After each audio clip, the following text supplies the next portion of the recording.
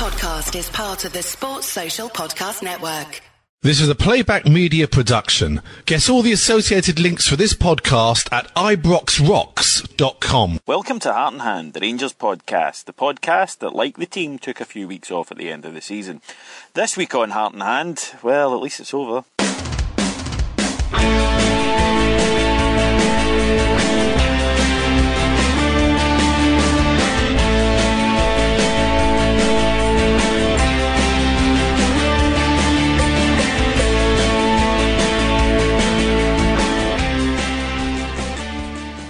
So welcome to Heart and Hand, the Rangers podcast. My name's David Edgar. I'm your host and I'm your sole guest this week. Yes, it's one of those memorable, collectible, nobody else is here pods, and there are various reasons for that. The main one being is everybody's on holiday, which is what's happened for the last few weeks, so it's been hard to get anybody in to do a pod.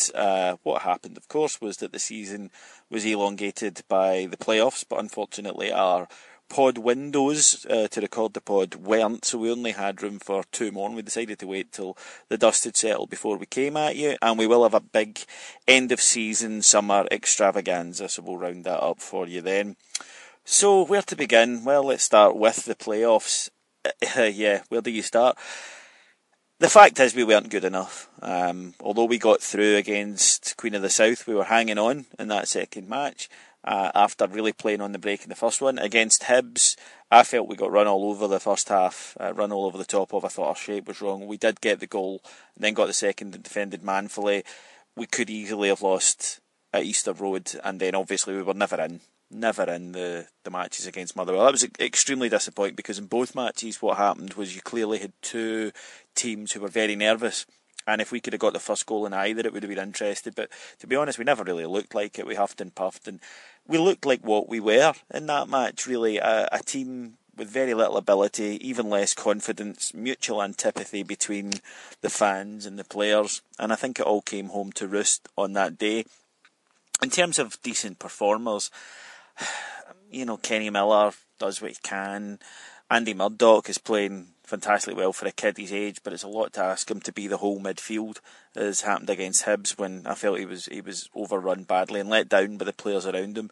Shields has improved, but as we've spoken about before, when you improve from being 3 or 4 out of 10 to 5 or 6, people think, well, he's a lot better than he was, but is he still at the level that we needed him to be? The defence is a nightmare. I mean, it absolutely is a nightmare. Darren McGregor got the Player of the Year, and he done all right. Darren McGregor did all right, but if his level of performance was the best that Rangers had, and it was, then God help us, because it wouldn't have been acceptable at any other point in our history, bar these last 3 years. Zaliukas had an excellent game against Hibs, but overall his contribution's been pretty terrible. Ricky Foster actually did all right in an attacking sense in the matches in the playoff. He created a few, however, defensively still a nightmare. And there was a moment against Motherwell when they were 2-0 up in the second leg, and Foster was upfield. The ball, he lost it. The Motherwell player ran with it, and he just jogged back. And I thought, Ricky Foster there just became the living embodiment of this Rangers team. People have said, is this the worst Rangers team of all time? And we say, well, obviously the worst Rangers team of all time was the one in the third division, because it was losing to teams in the third division. But in terms of dislike from the fans, I think this one very much was. It was hard all through the season to find any empathy with them at all. They had nothing that you want from a team. First of all, they didn't have ability, and you can't manufacture that. They were a very poor collection of footballers, a very limited collection of footballers. But they had no heart. They didn't get stuck in. They didn't look fit, which surely is a prerequisite of any footballer, that they are as fit as they possibly can be. And it's not just me who thought that. Dave King has come out and said that the players didn't look fit. I think it was universally accepted that they weren't fit. And I think that does go back to Ali McCoist's, the difference between full-time players and part-time players these days is minimal, and that's his words, minimal. It shouldn't be. It absolutely shouldn't be. There's no reason for it to be from a full-time point of view. There's a limit to how fit players can get if they're part-time, and the fact that we couldn't be miles and miles ahead of them, and that the manager didn't think it was an issue. I think it's redolent of the culture that went through Ibrox in Ali's time, and unfortunately it stained the future, because Stuart McCall came in, and one thing I will say is he got the team as fit as he could in that short space of time, because if you look at how they played his first match against Livingston, they went off like a train for 20 minutes, the dead cat bounce as Scott would put it, and then they were blowing out their arse by half time. He got them reasonably fit, he gave them a system, and he played the guys who would do the job, but in the end they weren't good enough. And it does leave a lot of questions for Stuart McCall's future, which we'll come to in a second. Obviously the things about the playoffs that were positive were the crowds. A £5 a ticket certainly made it more affordable, and Ibrox was rocking, I thought, for both matches. There was a great atmosphere at both matches. There's something special about a midweek game in the kind of summer months, although any of you who've been in Scotland will know that the term summer was being used probably in an ironic fashion, because it was pretty brutal. But the crowd were great, they were really up for it, and people were saying, well, that's great if we can turn that into season tickets. That will be interesting to see if we can turn that into season tickets, because I'm of the belief that football has entered a weird place where loyalty will no longer keep you going to the match. There was a season ticket culture between 1985 and probably 2010 where you got your season ticket, that's what you did.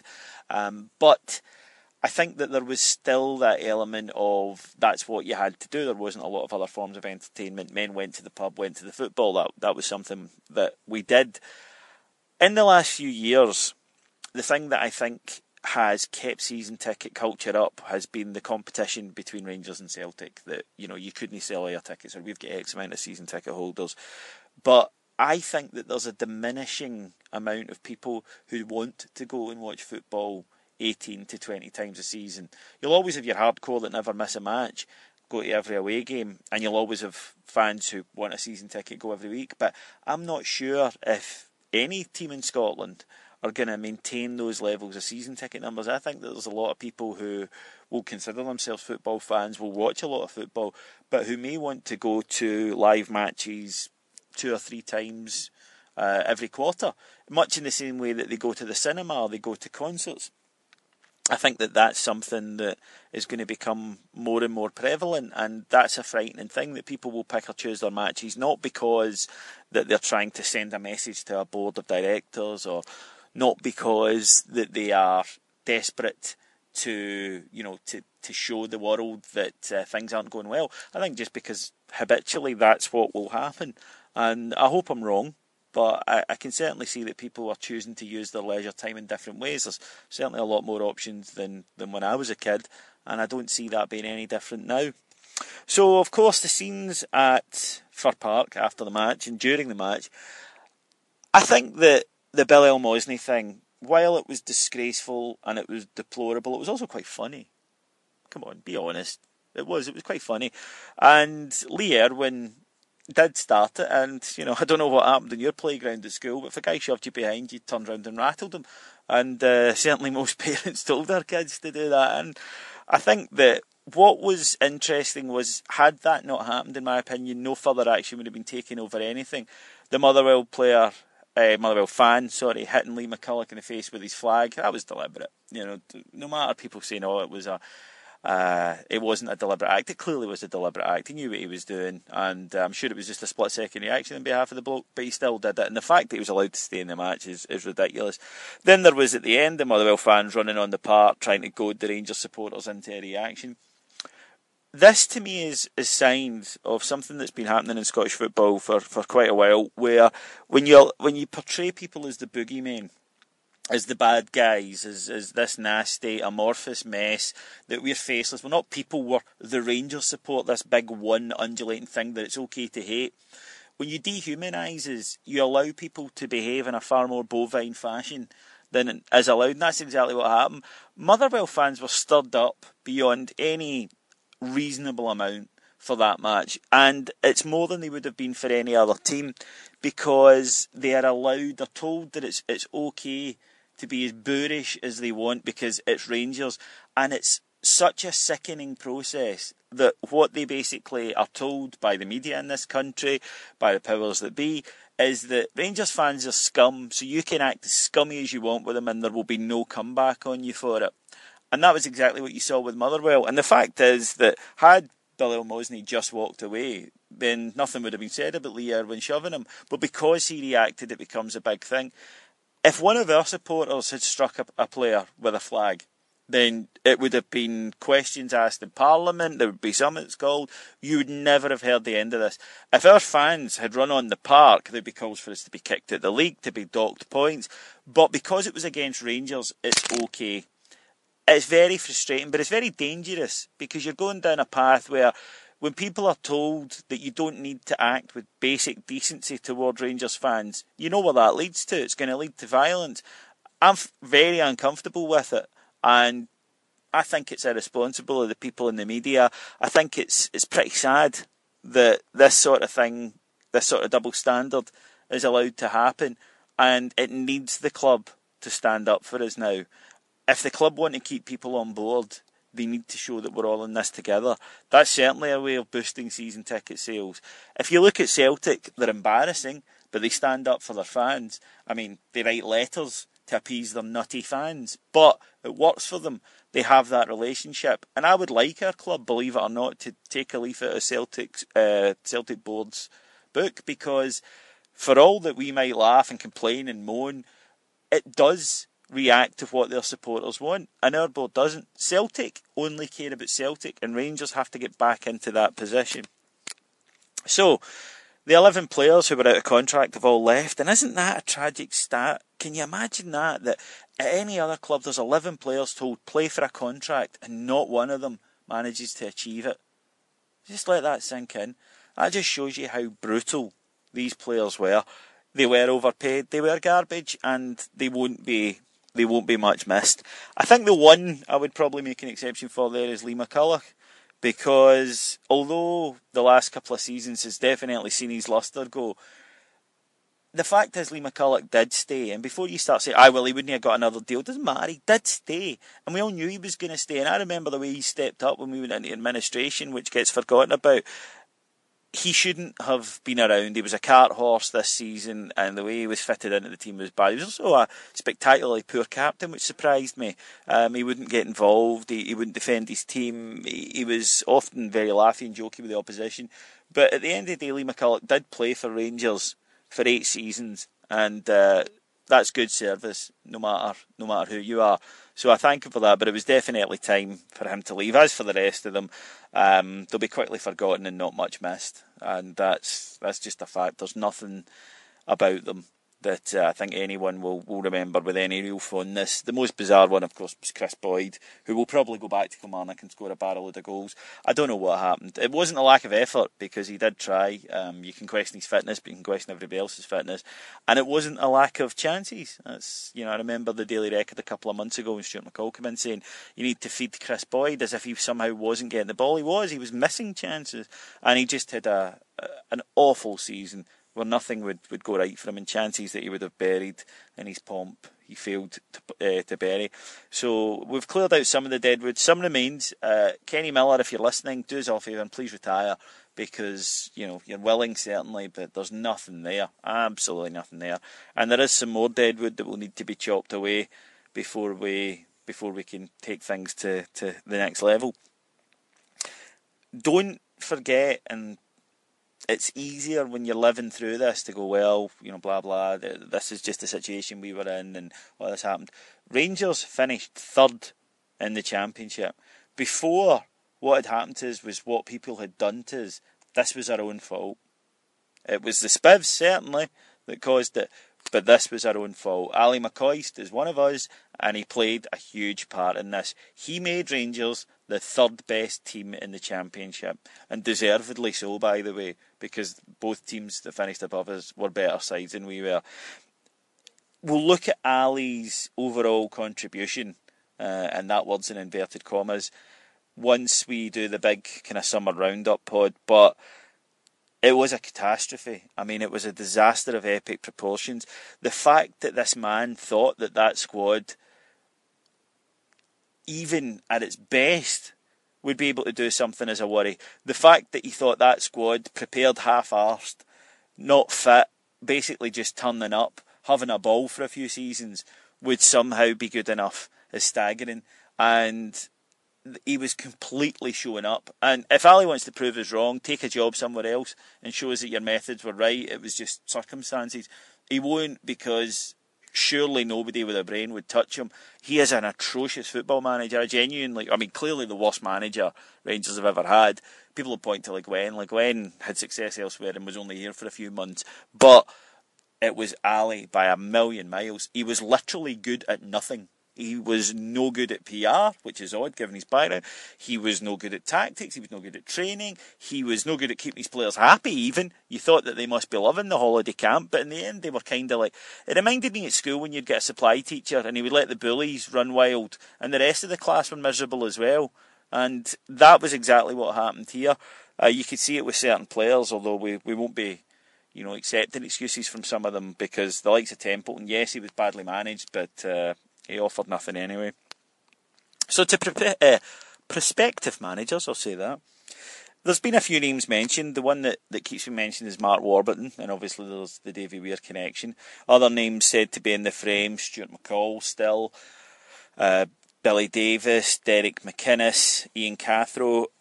I'd like to see it be either Cathro or Warburton. I think Cathro would be a bigger risk because he hasn't managed, whereas Warburton has. Warburton also has Davy Weir in terms of helping him with the club. But I really don't want it to be an ex-Ranger, a 9 in a row, a Largs Mafia guy. I want it to be a totally clean break. I want it to be someone who comes in with no baggage, no expectations. And it needs to be someone who is a modern coach. And that's why I prefer Warburton, because he is very much a modern coach. He's a self-taught coach. He's a coach who's learned, who's meticulous in his planning, who brings business principles to football. That's what Rangers need. We've run an emotion and spending, and the boys can do a job, and we're Rangers, and our badge beats teams for too long. It's not working. We need something fresh, something dynamic, something different, and we as supporters need patience to make that happen. The board have to get this right. I am slightly stupefied that Stuart McCall is still being considered, because if he was the right man for the job, he should have been the right man for the job 3 weeks ago, and they should have known it. And his win rate was 7-17. Now, while he was left a mess and the players were rubbish, he failed his audition. End of story. He was asked to finish second, he failed, we finished third. He was asked to take us through the playoffs, he got close, but he failed. You can't keep failing and then be rewarded with a job. If we appoint Stuart McCall, we're only going to have to make this change in a year or 2 years anyway. So let's just do it right now and get a guy in who can bed for the long term. Dave King came to Scotland this week and said a lot of good things. He didn't miss the players or whatever. I was a wee bit disappointed that he doesn't want to get a director of football in, because he says what we need is someone to coach the players. Well, that's exactly why we do need a director of football. And we also badly need a CEO.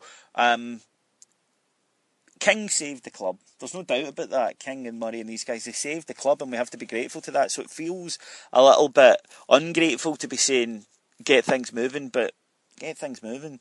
I do feel there's an element of the whole kind of Janet Jackson, what have you done for me lately thing going on here. And that might seem harsh, but that's just the way it is. We need to get things moving. We don't have time. And people say, well, do you want them to get it wrong? No, I want them to do it quickly and get it right. And that, unfortunately, is the kind of demands you'll get in any job, in any boss. And it's a big job, but it's one that they've taken on, and it's one we need them to get right.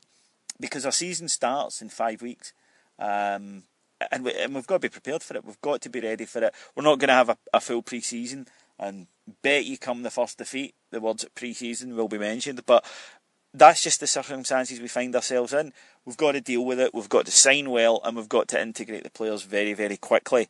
If we do that, if we can create a buzz and a momentum about the place, much as the way that Hearts did, incidentally, last season, then I think that then we should be in a good position to start. It's not going to be a doddle next year. That's the thing. Hibs are a decent side, and as we've seen this year, the playoffs are not an automatically negotiated thing. There's a Scottish Cup finalist, Falkirk, in that division. There is St Mirren FC coming down. Boo, FC coming down. So there's going to be a few difficult matches, and there is still the fact that we should be challenging in the Cups with the wage bill that we're going to have for next season. As for Heart and Hand, we will be back next season. Hopefully you'll be glad to know, but maybe not. Maybe you're going, for Christ's sake. As I say, the delay the last few weeks is we had 2 slots left, and we decided we'd wait until everything happened. Then it was problems getting everyone together for various reasons, and that's why I just thought, for a completist point of view, I'd wrap up the season here, and then we'd have our big end of season summer special when we get everyone in, Scott, Mark, etc., Cammy, all these guys then to come in and chat to us and tell us, and we'll award our Player of the Year award to Lewis McLeod and have done with it. And that'll be pretty much it. So that is everything then from me. I've warbled on long enough. I'd like to hear what your thoughts on all this were. You can get in touch with us at ibroxrocks at playbackmedia.co.uk. That's ibroxrocks at playbackmedia.co.uk. You can follow us on Twitter at ibroxrocks, and you can also get in touch with us by the Facebook page, which is Heart and Hand, the Rangers podcast on Facebook. All that remains for me to do is to thank our executive producers in London, Mr. Mike Lee, Mr. Mike Lee and Mr. Paul Myers, to thank our sound engineer, Mr. Stephen Arnoldi, and to say to you guys, thank you very much for listening to the pod. This has actually been a record season for us in terms of listeners, and I appreciate that very much. Thank you for keeping us near the top of the iPod download chart. There's several kind of new sporty pods springing up there, but we hang in there consistently, and I really do appreciate it. It's been a bastard of a season. It's been a bastard of a 3 years. I think we're entitled to think next season will be better. I think we're entitled to demand next season will be better, because we're Rangers supporters. We don't settle. We don't accept mediocrity. We're at our worst when we do.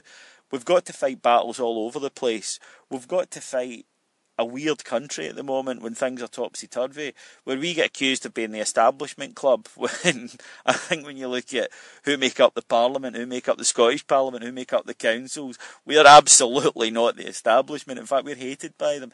So what we get is a peculiar situation where we get guys slagging us off from the media, from the political elite, while telling us that we're in charge, which is quite a good trick.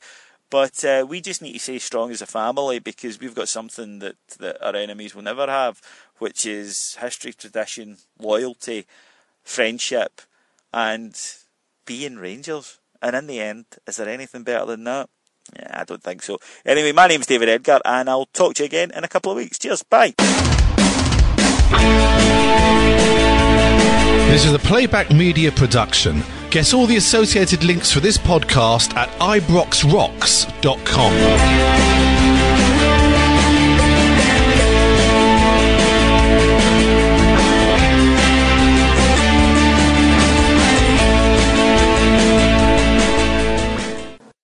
Sports Social Podcast Network.